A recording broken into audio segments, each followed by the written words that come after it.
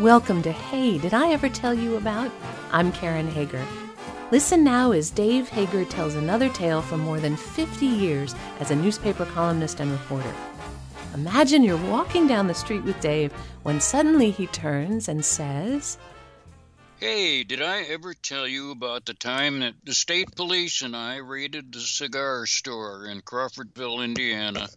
It was a long time ago. I think it was 1962 when we did this. But as a reporter for the Crawfordsville Journal-Review, I covered police as one of my major areas that I covered. And so I would see the police every day. And one thing I noticed about the police department in Crawfordsville way back then was they didn't have many cameras and that sort of thing. So they knew I was taking pictures for the newspaper as well as writing for them. So they would occasionally ask me to take crime photos for them. So it wasn't unusual when they asked me if I would ride along with them for one night. And I usually did that too, just to, get to know the guys and kind of cozy up to them so they would tell me things. Sure. Yeah, and so I was doing that sort of thing, and one night they called me and asked me to get ready and bring my camera, but they wouldn't tell me where we were going.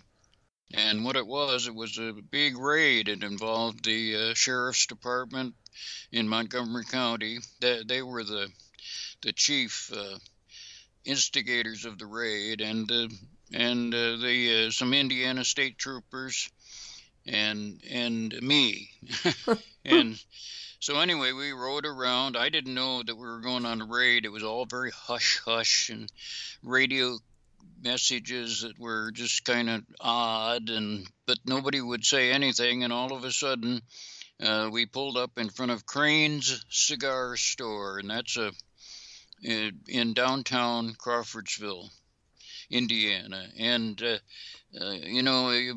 people might have forgotten cigar stores now, but Indiana had a lot of cigar stores. That's where you bought your cigarettes and your cigars, magazines. Sometimes, like Crane's was a big one, and they had a soda bar there at one time and that sort of thing. I don't even know if they're still in business. But anyway, we pulled up, a whole bunch of us. There must have been 4 or 5 cars of law enforcement people. And we hopped out of the car and ran for the front door of Crane's. And we bolted inside. This must have been about 8 o'clock at night. And I do remember it was still light, so this must have been summertime. And anyway, we bolted inside, and we're yelling, "Raid, raid, raid!" And Crane's had a great big room that you came into. That was the main room where the soda bar was and that sort of thing. And then there was a back room, and we were aiming for the back room. And so we ran through all these. This room had tables and chairs in it for the customers to, sit down and eat their sundaes and that sort of thing.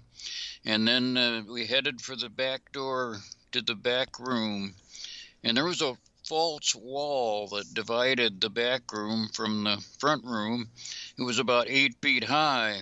And the door, of course, the back room was locked. We couldn't get in, pounded on it. A couple of the big troopers tried to use their shoulders against it. And one trooper got up on a table and climbed over the wall. And he leaned over. He says, "Come on, Dave, and give me your cameras." And I had a big speed graphic camera. One of those old ones that had the flash gun on it. Oh, my gosh. It weighed about 10 pounds. And so I handed it to the trooper, and then I jumped up on the table, and I climbed over the wall. I don't know how I did it. I climbed over the wall. We dropped inside, and there was a room, had a great big round table in it. It was covered with money and chips and cards and a bunch of people. There must have been, I'd say there was 8 or 9 players, most of whom were on their feet when we came over the wall. And some of them headed for another back storage room, and some just stood there kind of, they were frightened, of course, and didn't know what to do. And so the cops began, taking their names and that sort of thing. But it was obvious that the ones who had escaped weren't around, Well, the back room was full of storage stuff, old junk, metal, and everything. And we were standing there, and I was snapping pictures, and I got a great picture of Sheriff Clancy Demerit standing next to one of the big gamblers, kind of with a smile on his face, like, I got you now, That's right. And I remember that photo apparently for many years hung in the jail.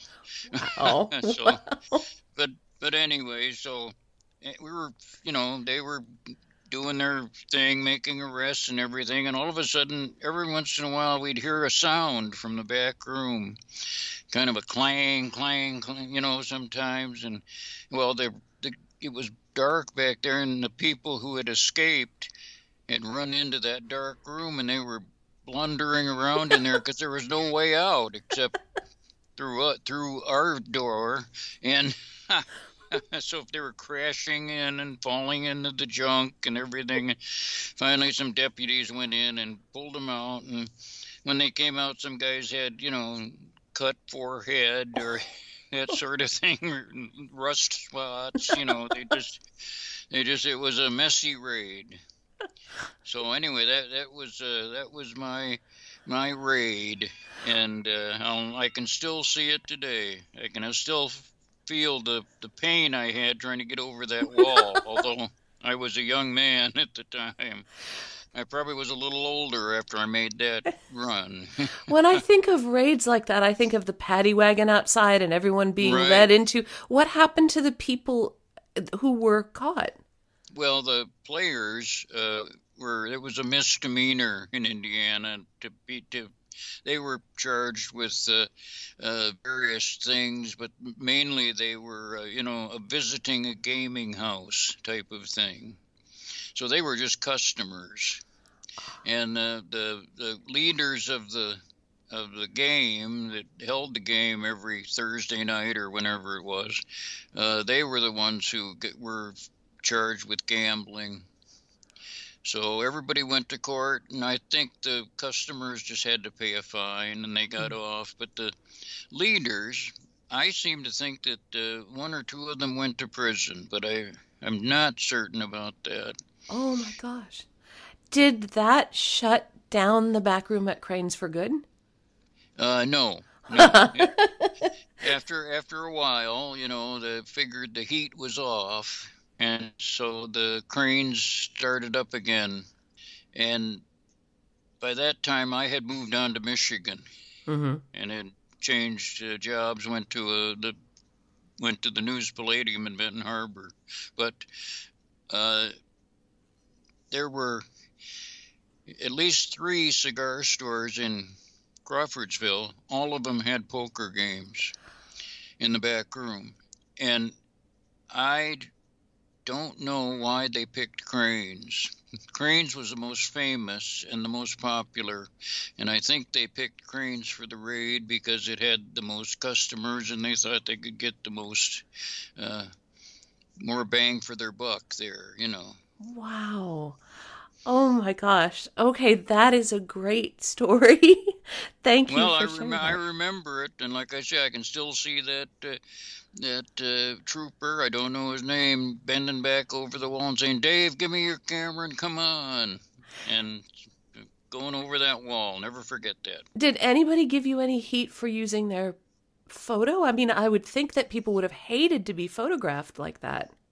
Well, no, not at that time. I did have some problems with that, with other stories. Maybe I could tell you about those sometime.